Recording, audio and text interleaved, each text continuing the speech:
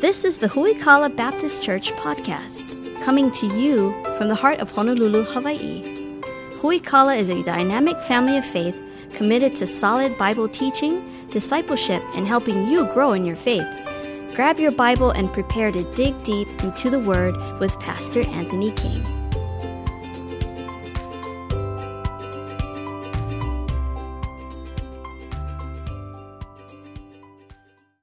We kicked off our brand new theme for 2023 last week. Trust in the Lord comes from Psalm 37, verse number 5. And if you missed last week, you can get caught up on our podcast or the Huikala app. But grab your Bibles, turn to Psalm 37. We're going to take a look at the preceding verse today, Psalm 37, verse number 4. So grab your Bibles and turn there. If you need a copy of the notes for today, would you slip up your hand? We've got ushers that are coming your way with notes and a pen if you need that today. They're going to hook you up with exactly what you need while you turn your Bible to Psalm 32. I'm sorry, Psalm 37. Sorry about that. Psalm 37.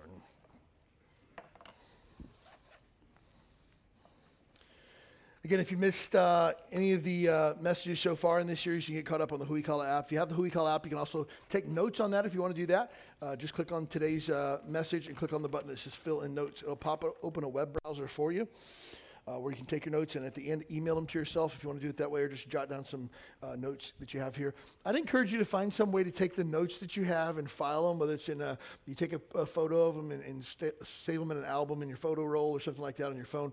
But we give you these tools not only so that you can learn together visually, but you can go back later and review. And so I would encourage you to take really good notes and have some type of system for filing them. Unfortunately, many Baptists have a Baptist filing system in the back of their Bible. And they just take everything and shove it in the back, and then when it all falls out one day, they pick it all up and put it in the garbage can. Don't do that. Use the resources we give you to grow in your faith, and I hope that's a help to you. Psalm 37, verse number 4, just one verse that we're taking a look at today, but so much truth in that verse. Psalm 37, verse number 4, delight thyself also in the Lord, and he shall give thee the desires of thine heart. I would encourage you to circle that verse, star it, underline it, highlight it if you're using a mobile app. Commit that verse to memory. I would even encourage you to memorize it this week and meditate on it. I'll read it one more time. Delight thyself also in the Lord, and he shall give thee the desires of thine heart. The heart's a funny thing because the things that are valuable to our heart today are not the same things that were valuable to us, say, 10 years ago. The things that we value, the things that we treasure today are going to be different than the things that we treasure 10 years from now. For me, I've never confessed this publicly, but I'll confess it right now. When I was 16 years old, I got my very first tattoo. And I thought to myself, this is something that's deep, it's meaningful to me, it will always mean something to me, it's a part of my life, it's part of who I am. And how many of you realize, like at 16 years old, you can't really fathom what's important to you when you're like 45, right? You just can't. So when I was 16 years old, I somehow convinced my parents signed off on it and everything somehow, to get myself a tattoo of, are you ready for it? The Roadrunner from Looney Tunes. Deep, meaningful, thoughtful. I put a lot of thought into this. As a 45-year-old man, I'm no lie, really, really embarrassed by that. If you ever wonder, like, hey, I've never seen our pastor in a tank top. You never will, because I have bad 90s tattoos, okay? And so it's just like super duper embarrassing. Because here's the thing. The things that were really important to me at 16 aren't important to me as a 45-year-old man. They're just not. Because our heart changes. There was a period of time in my early 30s where I loved to run, man. We lived in the middle of the desert out in California, and you could see, no lie, you go out on a road and the road's just flat for miles, and you could literally see 15 miles down the road. And like if there's a car coming, you got plenty of time to get out of the way from it. End of our time there, I really enjoyed doing triathlons, and I bought a really nice bike. I was riding my bike through there, and man, again, you just ride for miles. And I'd put on some worship music, I'd pray, I would sing, just some good time with the Lord out there. And when we moved to Honolulu, I went out on my bike, first time, almost got hit by a car in Waikiki. And I was just like, okay, bad idea. And so I tried to go use the bike lane over on King Street, almost got hit in the bike lane. I thought, I'm not afraid of dying. I just don't want to die on a bicycle. And so I kind of hung that up. No lie, I sold my bike to a guy who was attending our church at the time. He had it for 2 weeks, and he got hit in the bike lane and broke his collarbone. I felt bad, but it's just like, yeah, I knew that was going to happen. And so for me, don't enjoy riding a bike. Don't enjoy running. I don't even like walking up steps anymore. Like it just... Not my thing. And Ala Moana Center, I think, holds the world's record for the most broken escalators known to man. Like, you go there's always a broken escalator. And I'm lazy, and it's just like, man, I'm totally not walking upstairs today. Because, again, it's just not what I enjoy anymore. It's just, it had its season. It was fun for a minute, but it's not fun anymore. The problem is that if we continue to find what our heart craves and desires, we're going to be on an endless scavenger hunt for the rest of our life, trying to find out what pushes our buttons. But this verse here tells us how to get it right and keep it right is to do this. Don't point your heart towards the things of this world. Don't find your pleasure in them. Find your pleasure in God himself. And then, here's the promise afterwards, he'll give you the desires of your heart. Now, to some people, this verse causes a little bit of confusion. First of all, there's the one side of the equation is this. God wants to give me all the stuff that I want. And so if I delight myself in the Lord, he's going to give me that new car. He's going to give me a bigger house. He's going to make me financially successful. He's going to give me a spouse. He's going to give me kids. He's going to give me all the stuff that I want if I delight myself in him, which that's wrong, which we'll get to in just a minute. The other side is struggles with this idea like, well, how if I delight myself in God, I can't be happy? Like if I'm doing all this religious stuff, then I can't do what I really want to do. And so God is really just trying to prevent my happiness. There's an error on both sides of that. And we'll take a look at that here this morning. God wants you to be happy. God wants you to find pleasure. God wants you to find joy. It's just where you find it that's the most important. As we look at this passage of scripture this morning, it's important to know first and foremost that God knows that your deepest and most enduring source of joy and pleasure are found in him. God knows that. And so he tells you, delight yourself in me. Whatever you're looking for, whatever your heart desires, you're going to find the answer to that in me. This is so opposite of everything that our world teaches, because as we're born into this world, we're not born into this world with a craving for the things of God. We're born into this world with a craving for the things of self and this world. That's why when we get back to the book of Romans in February, we'll be in Romans chapter number 3, which tells us that there's none that seeketh after God. There's none that doeth good. There's none righteous, no, not one. Nobody is born into this world and said, I wonder how I can pursue the things of God because I hate the things of this world. We have to be confronted with that truth. We have to have that truth permeate the depths of our heart to be able to receive that, because our heart is bent towards self-gratification, self-fulfillment. What would make me happy? What do I hope to get out of this? Because we're born as sinners into this world. Now, our sin nature not only leads us astray from the things that will really provide lasting fulfillment, happiness, and pleasure, but our heart also points us away from the presence of God. Because our sin has created distance between us and God, we cannot come to God even if we wanted to. That's problematic here on this earth, because our sin will keep us from being close to God, where the source of pleasure is found. Psalm 16:11 tells us, in thy presence is fullness of joy, and at thy right hand are pleasures evermore. True fulfillment and pleasure is found in the presence of Christ, but sin separates us from that. But it doesn't just separate you from joy here on this earth. It's going to separate you from God when you die. When you die, you must be punished for your sin, because someone must pay the penalty of what you and I have done wrong. And the Bible says that when we die, we'll stand before God in judgment. And if we stand on our own merit of what we've done, the Bible says we'll be cast from God's sight into hell for all of eternity. That's what we deserve.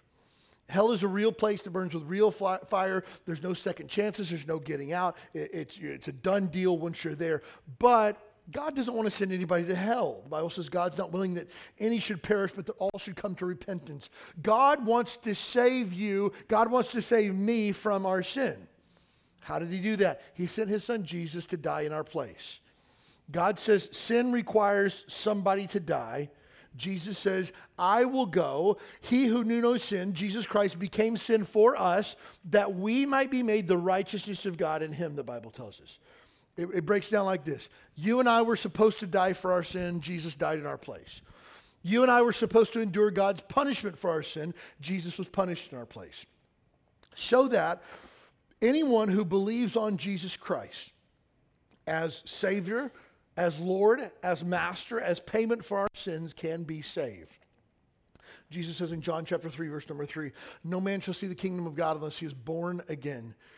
There needs to be a time, a date, a place in your life where you accepted Christ as Savior, where you were born again. If not, you're not going to heaven when you die. That's what Jesus himself said. So if you're here today and you say, I'm not sure that there's been a time in my life where I've been saved or born again, make that day today. It's not a matter of joining our church or becoming a Baptist or going through religious rituals or being baptized or taking a class or anything like that. It's a matter of faith. I believe that Jesus Christ is the Son of God. I believe that he died for my sins. I believe he's the only way to heaven, and I'm asking him to save me and forgive me of my sins. If you'd be willing today to put your faith in Jesus, you can be born again today. Really simple, really straightforward.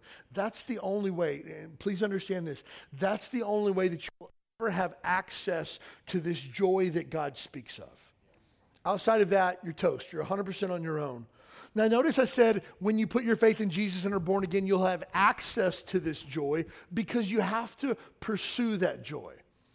God's willing to give it, but you've got to be willing to receive it. And the Bible tells us how we can receive that. If we delight ourselves in the Lord, there comes a point where we have to find displeasure in the flesh.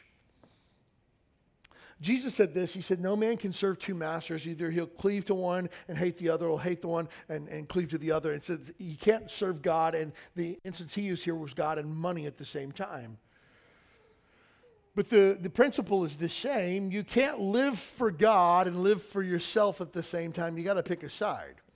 You can't live for God and live for the world at the same time. You got to pick a side. And again, that's very unpopular, unfortunately, in many Christian churches today, because they give this idea that it's okay to continue to love the world. It's okay to go ahead and live for the world. We can tack Jesus onto the end of everything you got going on, and it just makes it all go away. That's not true at all. Jesus said this, you're either for me or you're against me. Two choices that you got there. And if we choose to delight ourselves in the Lord, if we find him as our source of pleasure, we have to find displeasure in the things of the flesh and the things of this world. That's very hard because I have to put what I want to the side to choose to pursue God. But self-gratification is the enemy of finding pleasure in God. When I say, I just want to be happy, I just want to do what I want to do. I don't want anybody telling me what to do. I don't want to have to follow God. I got my life figured out. I got my plans figured out. I know what the Bible says, but I know what's best for me. You'll never find pleasure in God if that's your perspective. Help me out here with a little bit of an interactive conversation. What are some things that the world pursues that they think will bring happiness? Not you, because you're committed, sold out, spirit-filled Christians. Not you per se, but one might pursue that the world has to offer that is attractive. Somebody help me. Entertainment. Money, power, entertainment. So let's just say power. I want to be the boss. I want to be in charge. I want to call the shots. That's the opposite of being a slave to Christ. It won't ever work. But it's attractive. Oh man, if I could just get promoted at work and I could be over this department or over this division, or I could do this or that or the other, and I'd be the boss. They put my picture on the wall and I have business cards with my name on it. Then I would feel like somebody. And most people who have never been in positions of leadership fail to realize that the farther that you go up the chain, you get less rights, more responsibilities, and more pressure on you the higher that you go. And generally, a lot of times when you get there, it wasn't everything that you thought it was going to be. But power, man, it's enticing. Money. The question comes as far as money, when is enough enough? You know, there's a time where, you know, when people would talk about something, like, can you believe that they bought a house for $1 million?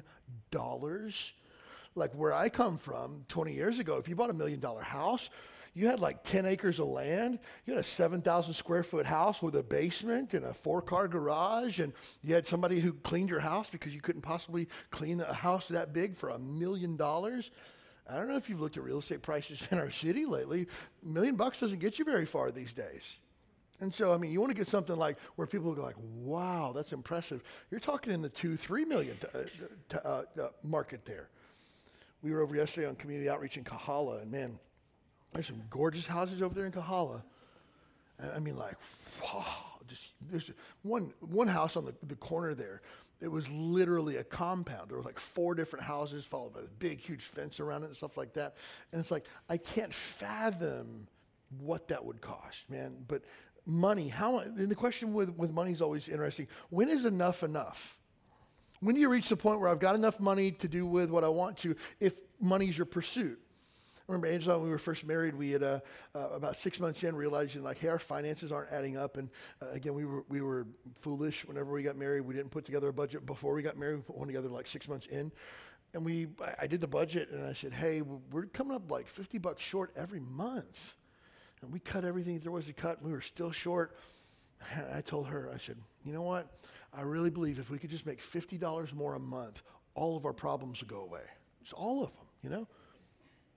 And you laugh because you realize, okay, since then I've made that $50 and all my problems didn't go away, they increased. Talking with single adults. I've sat on the other side of single adults and I've tried to keep a straight face as single adults tell me, if I could just get married, I feel like all of my problems would go away.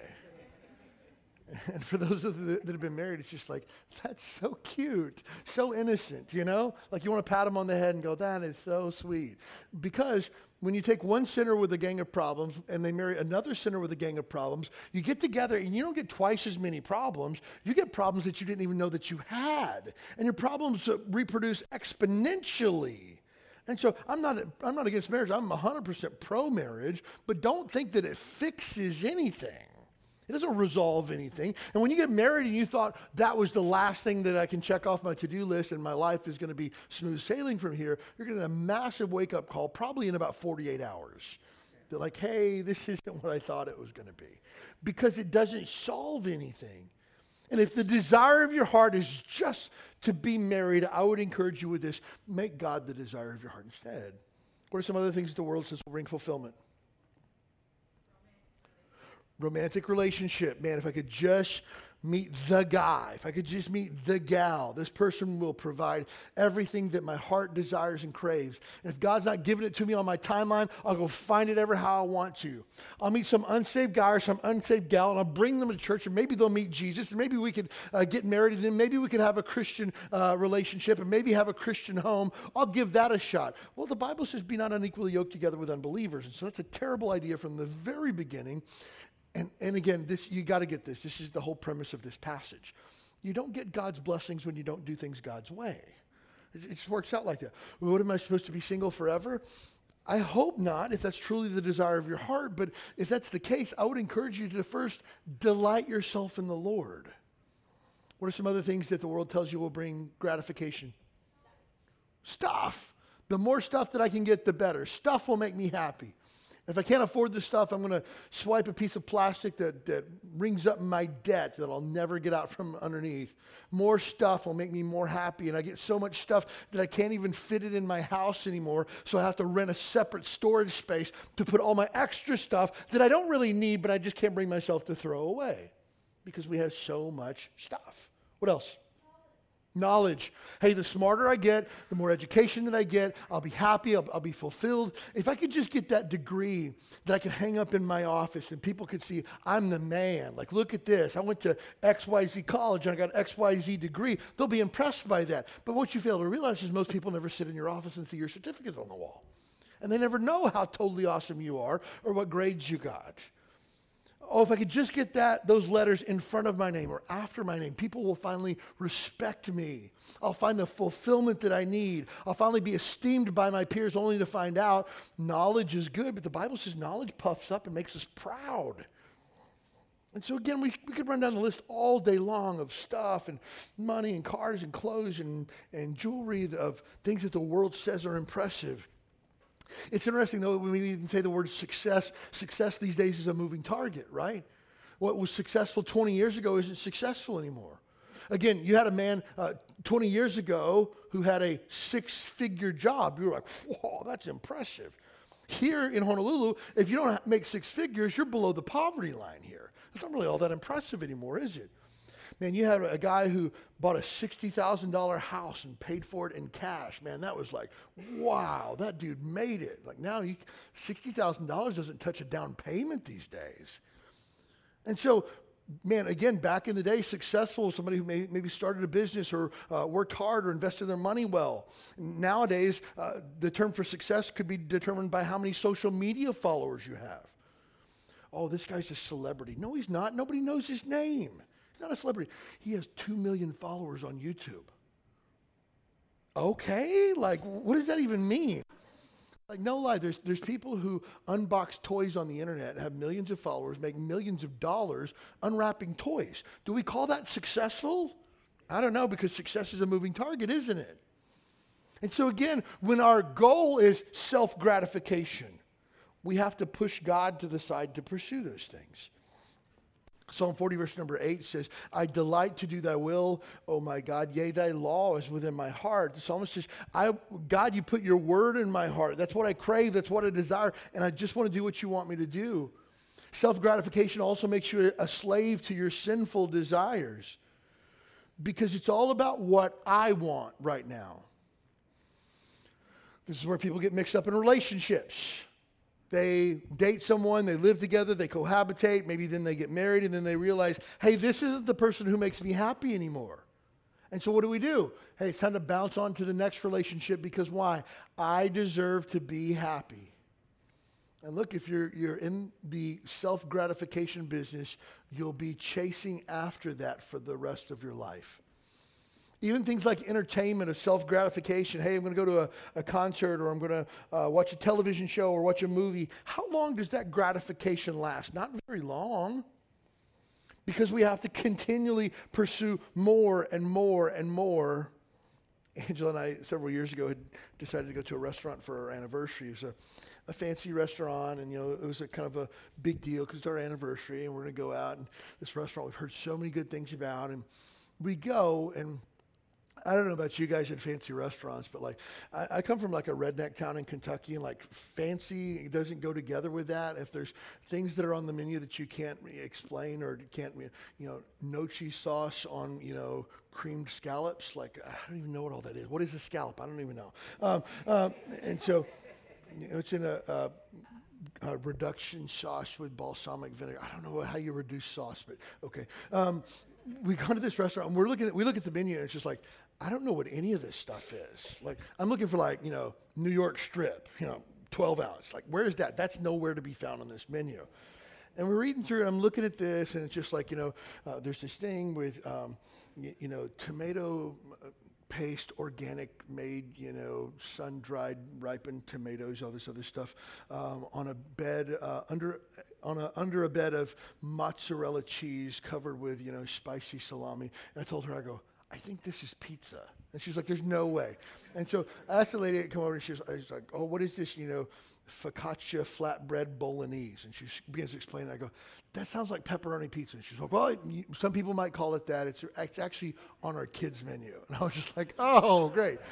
And so we ordered that because it's the only thing. And we looked at one thing, and it was like basically boiled down to spaghetti with sauce, and they had a raw fish head sitting on top of it. And I said, can we get that without the fish head on the top? And she said, well, actually, it brings out the flavor of the pasta to a greater degree. The juice drips down underneath it and gives a special flavor. I don't think that our chef would be okay with just sending it out without that, because basically you just have a bowl of spaghetti. Yeah, that's what I'm looking for right there. The bowl of spaghetti, that's all I want. And so we were like way out of our league. They had really good house bread, so we just kept asking for baskets of bread.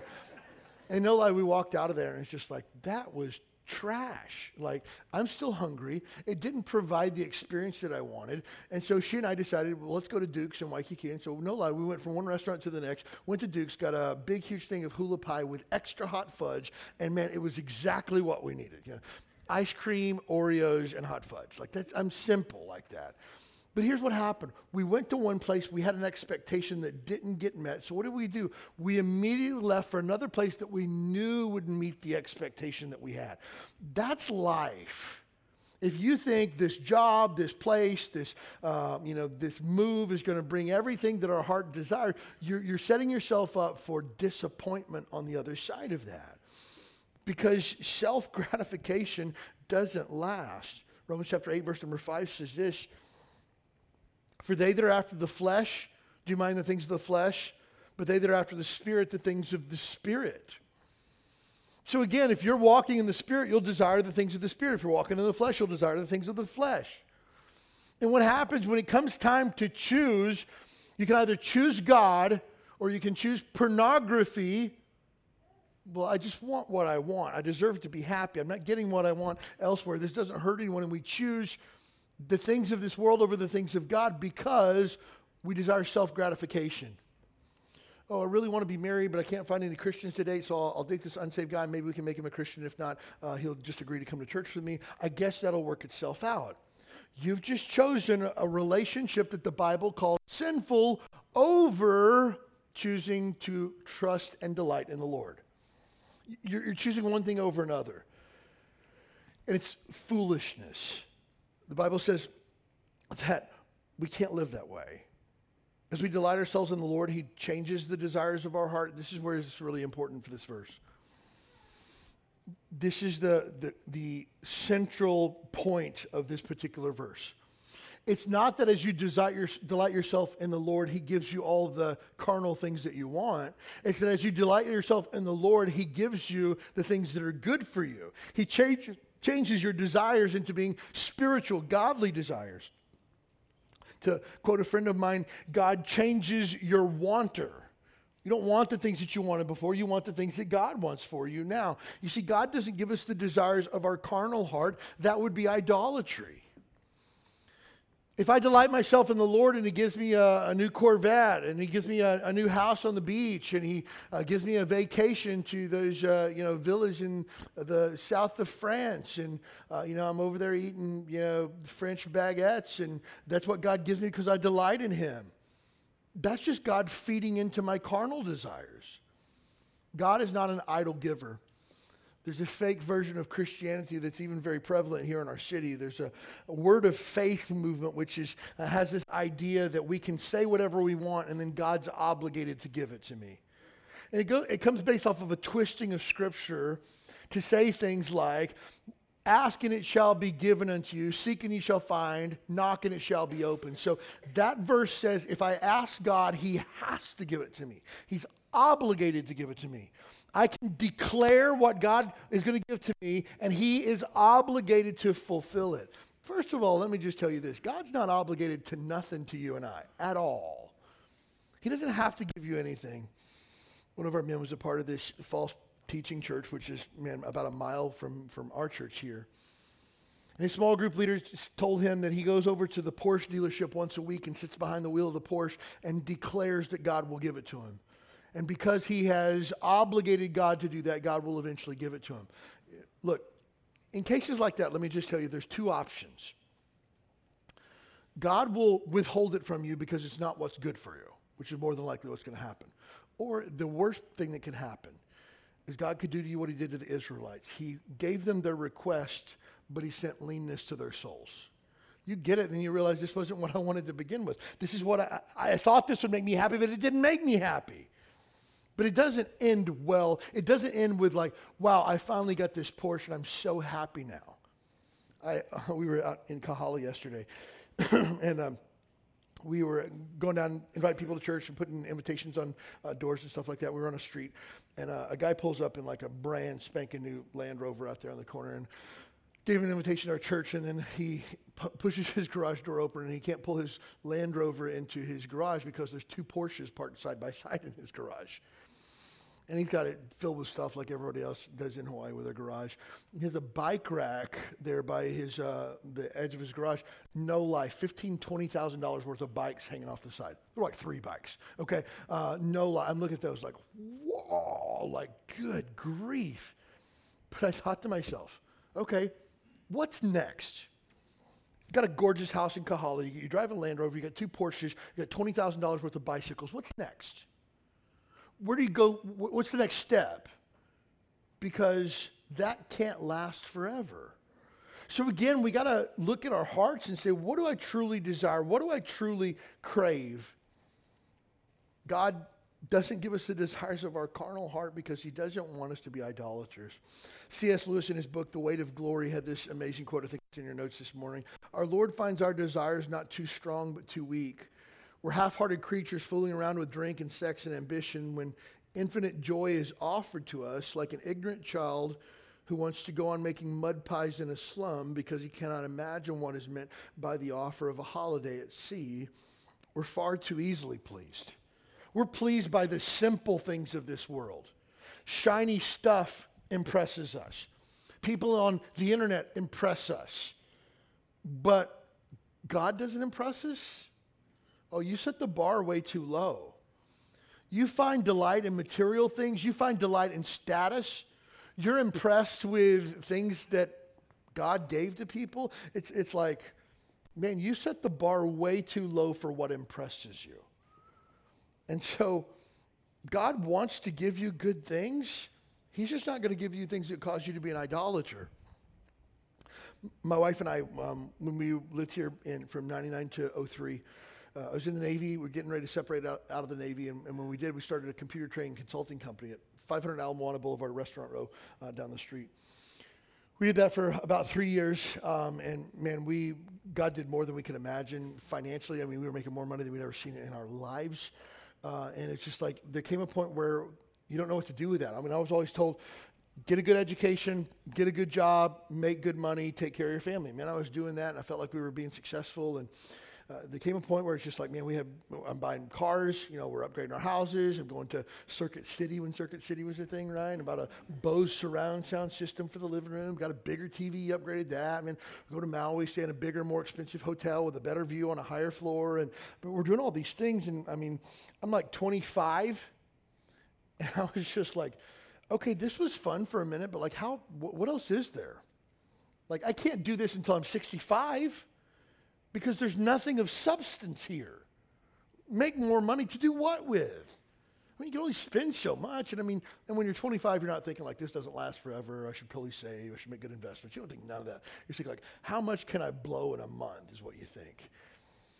And so we did some other things. We gave to missionaries and evangelists and helped our local church and stuff like that. But I mean, it's just like I dreaded going to work because it's like, this can't last forever. This isn't fun anymore. And I had a goal at the time, and I'm embarrassed to say it, but again, I'll confess it. You already know about my bad tattoos. So my goal at 25, I want to buy my wife a house by the beach. Goal 1. Goal number 2, I want to own a Lamborghini. Goal 3, I want to retire by the time I'm 30. And no lie, at 25 years old, I was on track to hit all 3 of those. Like, it was going to be a done deal. But then there came a point where it's just like, okay, when I get those, what? Like, if you retire at 30, what are you going to do with the rest of your life? Like, just sit around and watch TV, And my wife was like, you got to buy me a house before you buy a Lamborghini. I was like, why? She was like, you can't like rent a house and park a Lamborghini. And it's like, sure you can. Like, what's the big deal with that? I mean, I grew up in Kentucky in a small town. Like, I had the Ferrari and Lamborghini posters on my wall as a teenager. And like, to me, that was like the ultimate of success. I look back at that and I am painfully embarrassed. Like, super embarrassed to even admit that, because nowhere was a goal in my life for anything for my kids, for my wife, for my marriage, for anything that lasts or matters. And there came a point where God began to change the desires of our heart. We really wanted to put God first in every area of our life. We were serving at the church we were in, 6 days a week. They had something to do on the 7th day, we would have been there because we just couldn't get enough. I want to serve. I want to be used. I don't want to work my job anymore. I want to do something that lasts, something that matters. And God gave me greater desires. I want to do work that actually matters instead of just making money. I want to have an impact. I want my wife to reflect how Jesus loves his church and how I love her and serve her and how strong our marriage is. That became a priority for me. I want my kids to know, love, and walk with Jesus every single day for the rest of their lives. Those became my top priorities. And so then you realize, well, it doesn't take any money in a given month to meet that criteria. I'm going to chase those things for the rest of my life and work at them every single day until I die, and I'll never reach a plateau of that. And God began to change the desires of my heart because I delighted in him. Hey, if you threw me the keys to a Lamborghini, I would take it around the block, I'd smoke the tires, but I'd give it back to you because that's just not where I'm trying to go in life. Like, honestly, it's not a top desire that I have. Hey, if you bought me one of those houses in Kahala, I'd feel really out of place living there because that's just not me. hey, I appreciate that. I'll vacation there if you want me to, but like, that's just not where I'm trying to go any longer. And hey, retire by the time I'm 30, man, I still got some tread left on the tires. I got some stuff to do for Jesus. I can't just like play golf every day. I got to get something done with my life.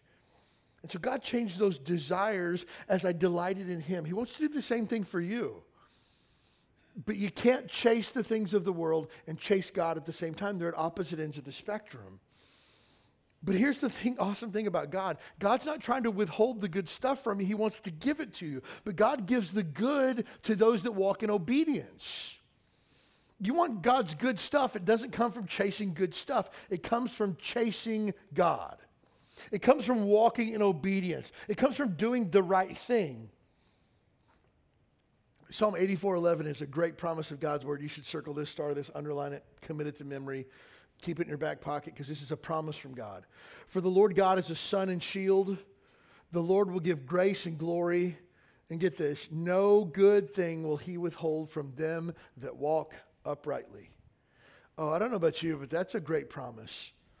God promises that if I do what he tells me to do, that he's going to give me all the good stuff that I need. He's not going to keep anything back from me.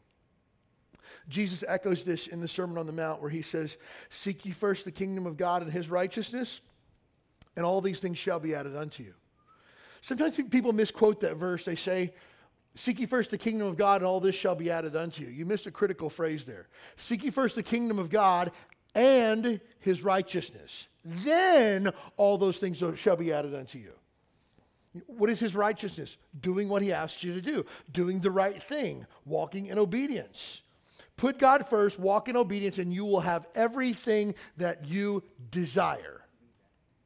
And you said, well, what if I desire, money, status, success? You're desiring the wrong things and you have not delighted in God yet. Because when you do, your desires will change. The things of this world aren't as shiny as they used to be. And here's the thing about having nice things. Is it a sin to have nice things? No, it's not. It's a sin to pursue nice things. Is it a sin to have money? It's not at all. It's a sin to pursue money, where it becomes the pursuit, the desire of your life. The Bible says, here's the thing about God. I love what the Bible says, that when God increases your wealth, he adds no sorrow with it. You didn't have to disobey God to make money. You didn't have to be shady to get money. And whatever God blesses you with, there's no sorrow with it because it's just a blessing. God's just been good. Hey, somebody gives me a gift. Man, I'm thankful for it, but I didn't need a gift. Man, if I'm able to, buy a nice shirt or something like that, I'm thankful for that. My desire is not to have a smashing wardrobe and have really expensive stuff. Not my desire at all. And it's fun for me to walk past, stores at Ala Moana where they're selling like $1,500 shirts. Like, I don't know nothing about that, But that's not the desire of my heart. So again, put God first. He'll give you all the good stuff that you want if you're willing to walk in obedience. He'll take care of you 100% of the time. And look, if I seek God more than anything else, I'll eventually seek more of what God wants for me, and I'll be 100% content with that. Hey, when it comes to what type of work that I do, you might say, well, the work that I do doesn't matter. No, it really does. Does this give me a way to honor and glorify God with my life? Does it give me a chance to advance the kingdom? Hey, I talked with one of our men a couple of weeks ago. He says, hey, I got an opportunity at work to have more responsibility. I'm a little bit nervous for that. Would you help me talk through that? Sure. And so we talked through it. I said, hey, what does it mean for your work schedule? He says, it's not really going to change a whole lot. What does it mean for, your responsibility? Got a lot more responsibility while I'm at work, but after work, there's no responsibility off that. I said, what does it mean for your church attendance and your service and ministry here at the church? Shouldn't change it at all. Okay, that's good. What does it mean for your influence to have the opportunity to influence your coworkers? He said, I would be in a greater position of influence and have the opportunity to care and lead for people that I've never had the opportunity to before, and to eventually point them to Christ. I'm calling that one a win. It wasn't a matter of like, oh, I get to be the boss now. I get to tell people what to do. It's a matter of like, hey, I get an opportunity to have influence over people's lives and point them to Christ. Man, that's a win in my book. Your people in your workspace already know that you're a Christian. This is an opportunity for you to show them this is how Christians lead, by love and grace and kindness, and pointing people back to biblical truth. Psalm 145, verse number 14 says, the Lord upholdeth all that fall, and raiseth up all those that be bowed down, and the eyes of all wait upon thee, and thou givest them their meat in due season. Thou openest thy hand and satisfy the desire of every living thing. I want you to hear that. God satisfies the desire of every living thing. The Lord is righteous in all of his ways and holy in all of his works. The Lord is nigh unto all that call upon him. To all that call upon him in truth, he will fulfill the desire of them that fear him. He will also hear their cry and will save them. I don't know what is on your heart, but God wants to give it to you if it falls in accordance with his will. He's not trying to keep back stuff from you. He's not trying to make your life hard or make your life difficult. But if you're truly seeking after God, whatever you get from him, you'll be content with. Again, if you're chasing after the things of this world, you don't get what you want, you're going to be mad. If you're chasing after God, whatever God gives you is just God's will. Hey, I didn't get that promotion, man. That's just God's will. I'm just trusting him. Hey, God gave me that promotion. I guess it's God's will. I'm just going to continue to trust him. Hey, that thing I was hoping to come through didn't come through, but I'm just going to trust God because at the end of the day, it's his will. And that's the hard part, is when God's will doesn't jive with our will. Am I going to trust him, or am I going to continue to trust in myself? Because here's the thing, if I trust the Lord, which again is our theme this year, whatever happens, I can just know that he's working all things for his glory and for my good, and I can trust him. Look, as we delight ourselves in the Lord, he becomes the desire of our heart. He becomes what I want. He becomes what I crave. Psalm 73, verse number 23, nevertheless, I'm continually with thee. Thou hast holden me by my right hand. Thou shalt guide me with thy counsel, and afterwards receive me to glory. Whom have I in heaven but thee? And there's none upon the earth that I desire beside thee. My flesh and my heart faileth, but God is the strength of my heart and my portion forever. Think about that. God is not just my strength today. He is my life forever. God wants to bring you pleasure, joy, and happiness, not just today, not just tomorrow, not just this week or next week. He wants to provide you pleasure for all of eternity. Like if you'll delight yourself in him, you'll never be disappointed. We say, well, I delighted myself in the Lord and I got disappointed at some point. Then your heart got off track. And you just got to bring it back on track. And here's the thing. It's not a knock on you that your heart got off track. Our hearts are prone to wander, the song says. Man, my heart wants to get out of the way every time that it can. I got to bring it back, though. That's why the psalmist says, my heart is fixed, O Lord. Hey, my heart is fixed upon you. And we have to maintain that. But when we delight ourselves in the Lord, he becomes what we desire. When we delight in the Lord, we don't seek God as a means to an end. He is the end, and he is what our heart craves. It's so sad so many times to see people, they don't really want God, they just want his stuff. I mentioned this last week in the 8 o'clock service. I didn't tell the story at the 10 o'clock service, but when Hui Kala was fairly new, we had a guy that had come to our church that was had stage 4 cancer. It was bad.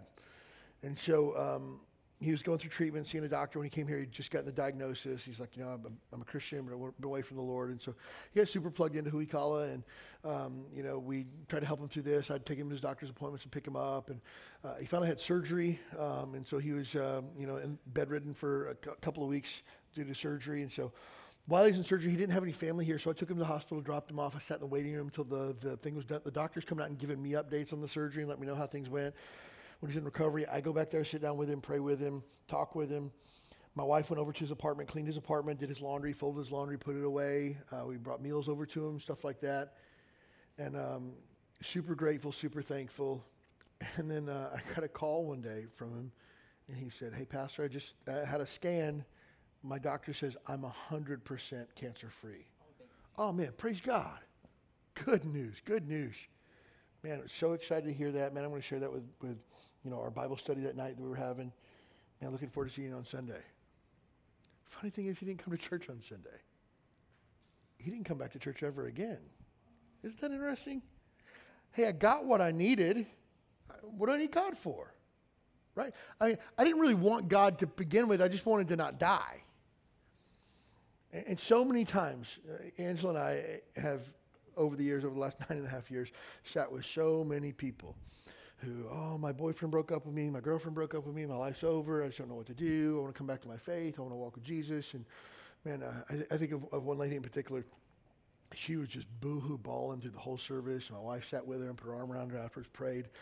We didn't have anything going on. She's like, hey, can we just take you to lunch? You seem like you're in a really bad spot. We went over to the mall and had lunch together, and she's just pouring her guts out. And she'd been away from Jesus, but she went with this guy who wasn't a Christian, and they'd broken up, and they were planning on getting married, but now they're not getting married anymore, and she doesn't know what she's going to do with the rest of her life and all this other stuff. And so we began to pray with her and talk through her. I gave her some books to read and things like that. I said, hey, let's circle back on Wednesday night. And so she came back on Wednesday night, and she still tore up. And the next Sunday, she just doesn't show up to church. And so my wife texts her and says, hey, missed you in church this morning. Is everything good? And she said, yeah, I'm fine. Me and my boyfriend got back together. I think I'm okay now. Oh, okay. And no lie, never saw her ever again. Because I didn't really want God. I just want God to fix the mess that I was in. And once he fixed it, it's just like, okay, you can go back to where you came from. I think I got it from here. That's not delighting yourself in the Lord. We treat God like a spiritual 911. Like if I'm in a really bad mess, I can give him a call. But until then, I think I got this. I don't need to pray. I can pay my bills this month. I don't need to pray. My health is in good order. I don't need to pray. I mean, everything's going my way. My kids are good. Everybody's good. I don't need to pray. But then, when things aren't going my way, then, where's God? I need to call on the Lord. No. You need to call on the Lord when everything's going well. God is not just meant to be there when you need him. He wants to be there all the time. And if we're not delighting ourselves in the Lord, we crave things other than God. But when you truly find that the Lord is your delight, he's all that you want. Like, hey, look, I love my wife and kids like you cannot fathom. But if God took that and I still have him, I'm going to have to be okay. Because he didn't promise me children and wife. Oh, that's just God's grace. If he takes that from me, I still have to say God's still good and he's still God. I still love him. I still trust him. Though we lose everything. Though, like what Job said, though he slay me, yet I will trust him. I don't love God because God's been good to me. I love God because he's God. If he'd never done anything in the world good for me, I would still love him and worship him as God because that's who he is. But one of Satan's greatest deceptions is that happiness, fulfillment, and pleasure can only be found apart from God. Man, God's trying to kill your joy, man. God's trying to keep you from having fun. God just doesn't want you to be happy. And if you follow God, you're going to be sad like all those other Christians that are sad. You're going to be able to have fun like we have fun. God's holding out on you. Man, that's a lie as old as the book of Genesis. Genesis chapter 3, Eve says to the serpent, hey, we can eat everything in the garden except for this tree. And the devil's like, did God really say that? He's holding out on you. He knows that when you eat of that tree, your eyes are going to be open and you're going to be God's just like him. He doesn't want you to do that. So he's holding out on you. Interesting, exact same lie he tells to Jesus. Jesus is baptized, goes out in the wilderness for 40 days, and the devil begins to tempt him. Last temptation, he says, what does he say? Hey, take a look. All this stuff out here, every single bit of it, I'll give it to you. God's not going to give it to you. I'll give it to you if you'll just bow down and worship me. God's holding out on you. I'll give it to you, though. You know the interesting thing is about that story? The Bible says in the book of Hebrews that there's nothing made in this world that was not made by Jesus Christ. That in the beginning, God created the heavens and the earth, and when he did at creation, Jesus Christ was there, and Christ spoke things into existence, according to the book of Hebrews. So the funny thing is the devil's trying to give Jesus something that he made himself, that he already owns. He's trying to trick him into believing, I could actually give you this when he can't. It doesn't belong to the devil. It belongs to God because God created it. It's God's creation, not Satan's. But he's trying to give Jesus something that he doesn't even possess himself. And he's selling him the lie that God, your Father, is holding out on you, and I'm going to give you the stuff that you really want. It's just another lie, but we fall for it every day. Well, if you go to church too much, when are you going to have your you time, You need some time to relax, Sunday's one of your only days off. You need some time alone, You deserve it. Okay. And again, maybe that's the case for some folks. But again, at the end of the day, I want to be with God's people. I want to worship God together. I want to be with my church family. I want to grow together with them. And so again, teenagers, single adults, let me help you with this. When your parents or anybody other authority figure in your life tells you, don't have premarital sex, wait till you're married. Keep your heart, don't give it away to the first knucklehead that comes along. Stay away from drugs, stay away from alcohol, surround yourself with Christian friends. They're not trying to keep you from having fun. They're trying to help you fix your heart on the things of God. And that's a blessing. It's not a bad thing. I remember I had a friend in high school who was having a party at his house. And everybody had asked me, am I going to this party? And the guy was a couple years older than I was, so I got invited to an older guy's party at his house. His parents were going to be out of town, and everybody knew that, and so there's going to be a party there. And so people asked me, hey, are you going? And I told them that I was going. And then I had to tell my parents, like, hey, I'm going over to so-and-so's house. They're having a get-together. You don't call it a party. It's a get-together, right? Because get-together is, hey, we're going to play Uno. We might order a pizza, But party, everybody knows what party is. And my parents says, absolutely not. I heard his parents were out of town. Small town. Everybody knows everything. Well, yeah, but it's not that big of a deal. My mom was just like, absolutely not. And she's like, well, I've already told everybody that I'm coming. Don't care. Tell them that you're not coming. And I was just like, oh, I was furious. I look back now and I'm thankful for Christian parents who protected me and says, hey, kids out of town, there's alcohol there, and teenagers, it's just a bad scene. You're not going. I was mad at my parents, but my parents were like, so what? You're not going. I'm thankful for that now. I wasn't thankful for that then. And he said, well, I'm older now. No. The principle is still the same. God says don't do it. You can get mad at God and kick against God and throw a temper tantrum on the floor if you want to. When God says no, he's doing it for your benefit. God knows what's best for you. And again, you think like, well, God's stealing my fun. You misunderstood the Bible and you have bought into a lie of Satan. For every non-Christian that understands how Christian marriage works, we don't have sex before marriage. When we get married for life, and divorce isn't a thing with Christians. Oh my goodness, who could do something like that? I don't even know how you could commit to a life like that. Like, no sex before marriage. How do you know if you're even compatible? Do you really want to be with the same person for the rest of your life, every single day for the rest of your life? What a drag. Can't even get divorced if things go wrong. How will you live that way?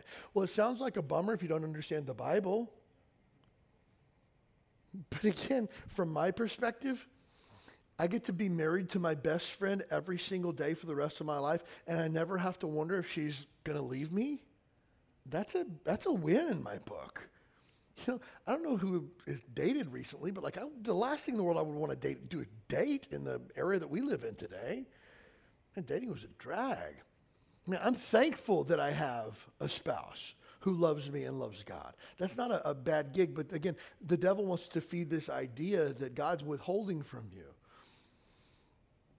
Our flesh buys into the idea that whatever's being withheld from us is somehow unfair. God's holding out on me, and I deserve that. Man, I deserve to get promoted at work, and I didn't, and the system is unfair. God's withholding from me what I deserve. I got the short end of the stick. Be careful with that.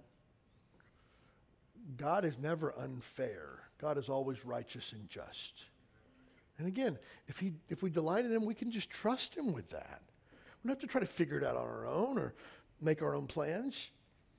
Turn to 1 Samuel chapter 15. I want you to see this in your Bible because it's really, really good. 1 Samuel 15 tells the story of Saul, King Saul.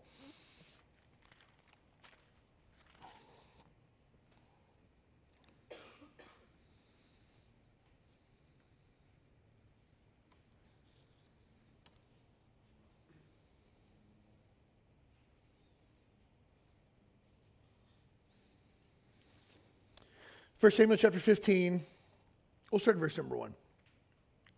Samuel also said unto Saul, the Lord sent me to anoint thee as king over his people, over Israel. Now hearken thou unto the voice of the words of the Lord. Hey, the same God that set you up as king has something to say. Verse number 2. And the Lord of the hosts, I remember that which Amalek did to Israel, how he laid wait for him in the way when he came up out of Egypt. So God says, I want to get retribution and vengeance on Amalek. So I'm going to go and smite Amalek and utterly destroy all that they have and spare them not. Everything that the Amalekites have, dead. All of it. Well, what does that include?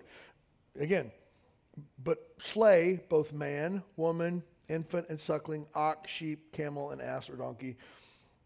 And Saul gathered the people together and numbered them in Telaim, 200,000 footmen and 10,000 men of Judah. And Saul came to the city of Amalek and laid wait in the valley. So they go down to basically lay waste to this. Now God says don't leave anything breathing at all of it. And so verse number 6, Saul said to the Kenites, go depart, lest you come among the Amalekites or some other folks that were there. You guys need to get out of town because we're getting ready to lay waste to everybody here.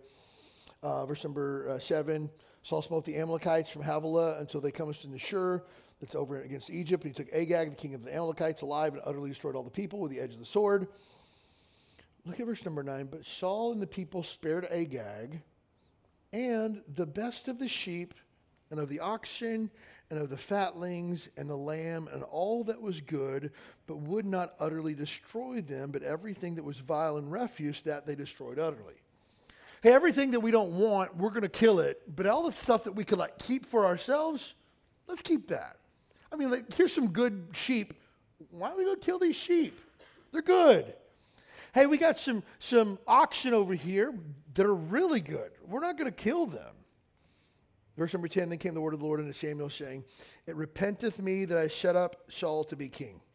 For he's turned his back from me, following me, and hath not performed my commandments, and it grieved Samuel, and he cried unto the Lord all night.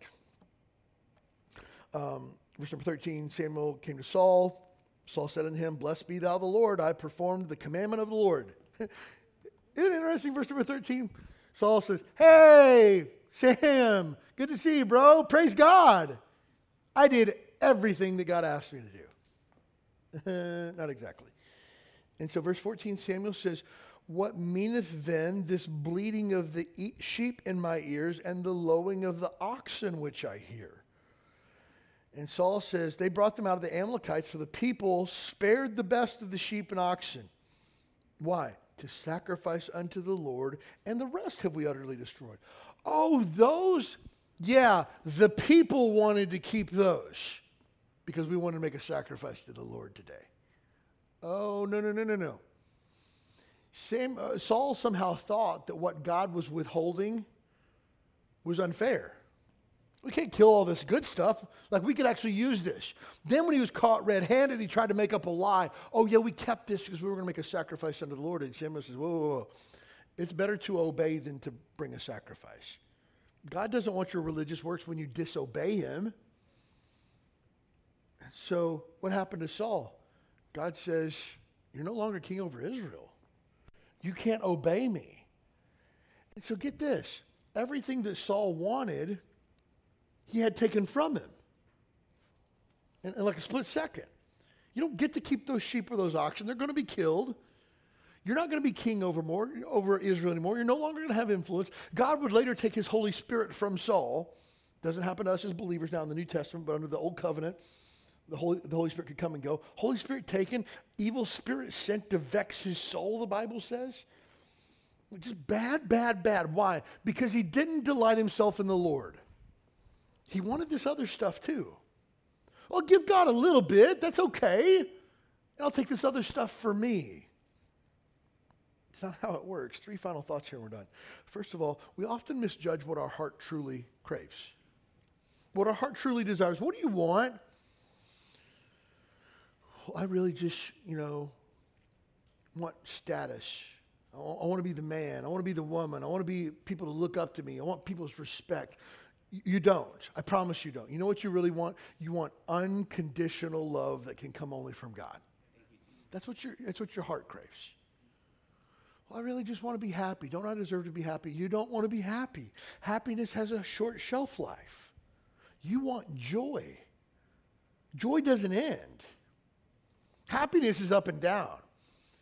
I don't know if you ever bought a new car or a new-to-you car that makes you really happy, right? Like, I enjoy driving this. Like, I don't know about you guys, but like when I get a new-to-me car, like I want to like just go to Walmart for no reason in the middle of the night, right? It's just like, you're going to go to Walmart. Why? I need some fingernail clippers. And so go for a drive. But when I get to Walmart, like, I'm not parking where all these other peasants park. I'm going to park on the far end over here because somebody's going to door ding my car. You know? And I'm not having that. I'm going to park way down here. Man, the kids are in the car like, hey, can we go through the drive-thru at McDonald's? Nobody's ever going to eat in this car as long as you live because this is a sacred car. No food is allowed in this car. And then what happens? Like 2 weeks later, you got a milkshake that's filled in the floor. You got French fries stuck down in the cushions, and it's a mess. And what are you doing? You're parking next to the cart corral where everybody dings it. You know, because why? It was fun for a minute when Angela and I were foolish about our money. A new car was fun to us until we got our first car payment, $485 every single month. This isn't fun anymore. This is really expensive. That's like, I don't know, 25% of our budget for a car. Then we need to get rid of this piece of junk. Wait. 60 days earlier, this was going to be everything that our heart desired. Why? Because happiness doesn't last. And whether you're chasing it through drugs, alcohol, relationships, sex, pornography, money, status, cars, houses, education, it does not last. Don't you want something that'll last a little bit longer? It's Jesus. So you've misjudged what you think your heart really wants. You don't want to hear that people are proud of you. You want to know that your Heavenly Father is pleased with you. You don't want to hear that you're the best at your job and we're so thankful to have you. You want to know that the Father approves of your life. Here's what you want, Galatians 5:22 and 23. You want love, you want joy, you want peace, you want long-suffering, you want gentleness, you want goodness, you want faith, you want meekness, you want temperance. That's what your heart craves, and it only comes from one place, and that's the Holy Spirit in your life.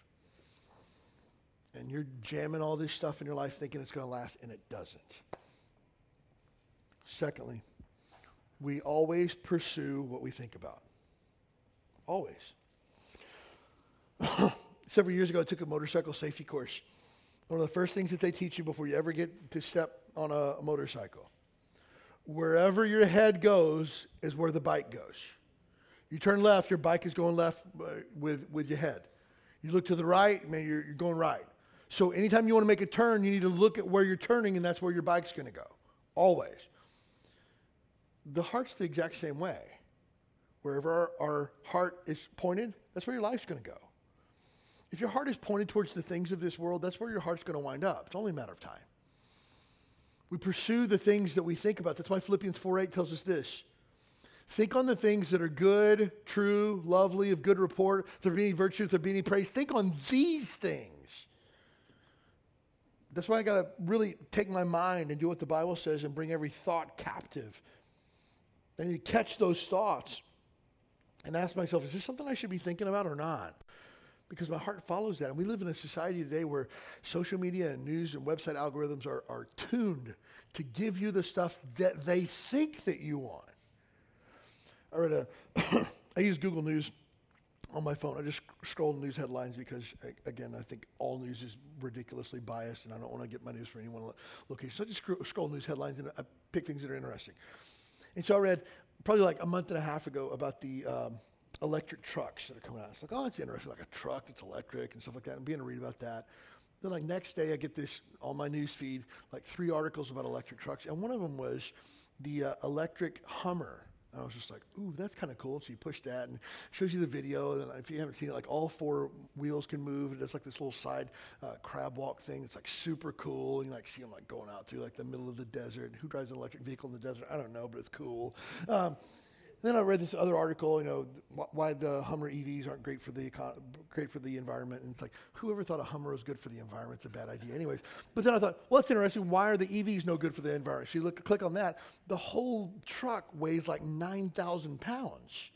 And like, you got to be careful, like what bridges you drive across, if they can actually hold that or not, because it's a ridiculous amount of weight for a single vehicle. I thought, man, that's nuts.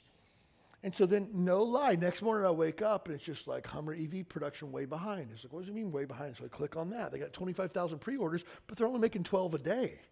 And like, you do the math on that, like you'll never catch up to that. And so they're selling on the resale market. The retail for them's like 125,000. They're selling for up to $200,000 for people who can actually get their hands on them. That's fascinating. And so next morning, 3 things you should know before buying a Hummer EV. Well, now I'm invested, right? And so, no lie, 6 days ago, I could not care less about this, but now I'm just like, well, what are the 3 things you need to know before you buy it, right? And so now I'm on the lookout for them. We saw one when we were in California. We were down around Carmel, super expensive neighborhoods by the coast there. Driving through, I saw a Hummer EV. It's just like, man, that is gorgeous, right? But man, now I'm invested at this point. Why? Because I gave it my attention. I gave it a little bit of space in my head and my heart. And now, man, every news article that comes across, I'm clicking it, and these algorithm creators are like, yeah, we got him. Keep feeding it that way. And here's the thing. That's fine if you're reading about a truck that you'll never be able to afford. It's another thing when you're reading things that really are supposed to bring you happiness. And again, we pursue where our heart is directed. Again, that's why the psalmist says, my heart is fixed. Fix your heart on God, and that's what you'll pursue. When God is the delight of your life, he'll be the desire of your heart. Final thought here today, we're done. We have to see the riches of Jesus and acknowledge the bankruptcy of the world. Man, one of my favorite songs, choruses to sing, I guess you will. Shout to the Lord, because I love the chorus. Nothing compares to the promise I have in you. When you take Jesus and you put him side by side with anything that this world has to offer, it's like a no-brainer. It's not even a comparison. Just totally in separate categories. Like it's not apples and oranges, it's like apples and watermelons. I mean, not even remotely close. Because when I see the true value of Christ, the rest of this world isn't that great the deeper that you dig. When I greatly see Jesus for who he is, he loved me, he pursued me, he died for me, he extends his grace and mercy to me, he allows me to be adopted into the family of God, he gives me an eternal inheritance, which the Bible says fadeth not away. He made me to belong in the body of Christ. He's given me brothers and sisters like you guys. He's allowed me to do something meaningful with my life that's going to last not for just a couple of months or a couple of years, but for eternity. I look at that and go, okay, what exactly does the world have to offer me that's so appealing? It's just not there. Because I see Jesus for who he is. I mean, if you're going to make the Lord the delight of your heart, which I hope that you will, you got to see this world for what it is. It's set up against you. It's set up against me. It's a system that's rigged to fail. And so you and I have to say, I choose Jesus. I delight myself in the Lord. Everything, just take stock of your life. Everything that you've ever put your life in, that you or put your focus in, that you thought would bring you lasting fulfillment and contentment, every single bit of it at some point has failed. All of it. But if you've ever put your faith and trust in God, you'll know that he never fails. And maybe you're here today, there's never been a time in your life where you've been saved or born again. Today's your opportunity to put your faith and trust in Jesus alone to save you. Then you get to unlock the joy that is Jesus. Maybe you're a Christian here today and you've been sidetracked by the shimmering, glittery things that the world has to offer. Today's your opportunity to get your heart right and say, nope, put my focus back on Jesus where it belongs because I know he's what my heart craves. And here's the thing, the number one thing that will keep you away from the Lord is always going to be sin. If there's sin in your life, you need to confess of it, repent of it, be done with it, run away from it so that you can pursue Christ today.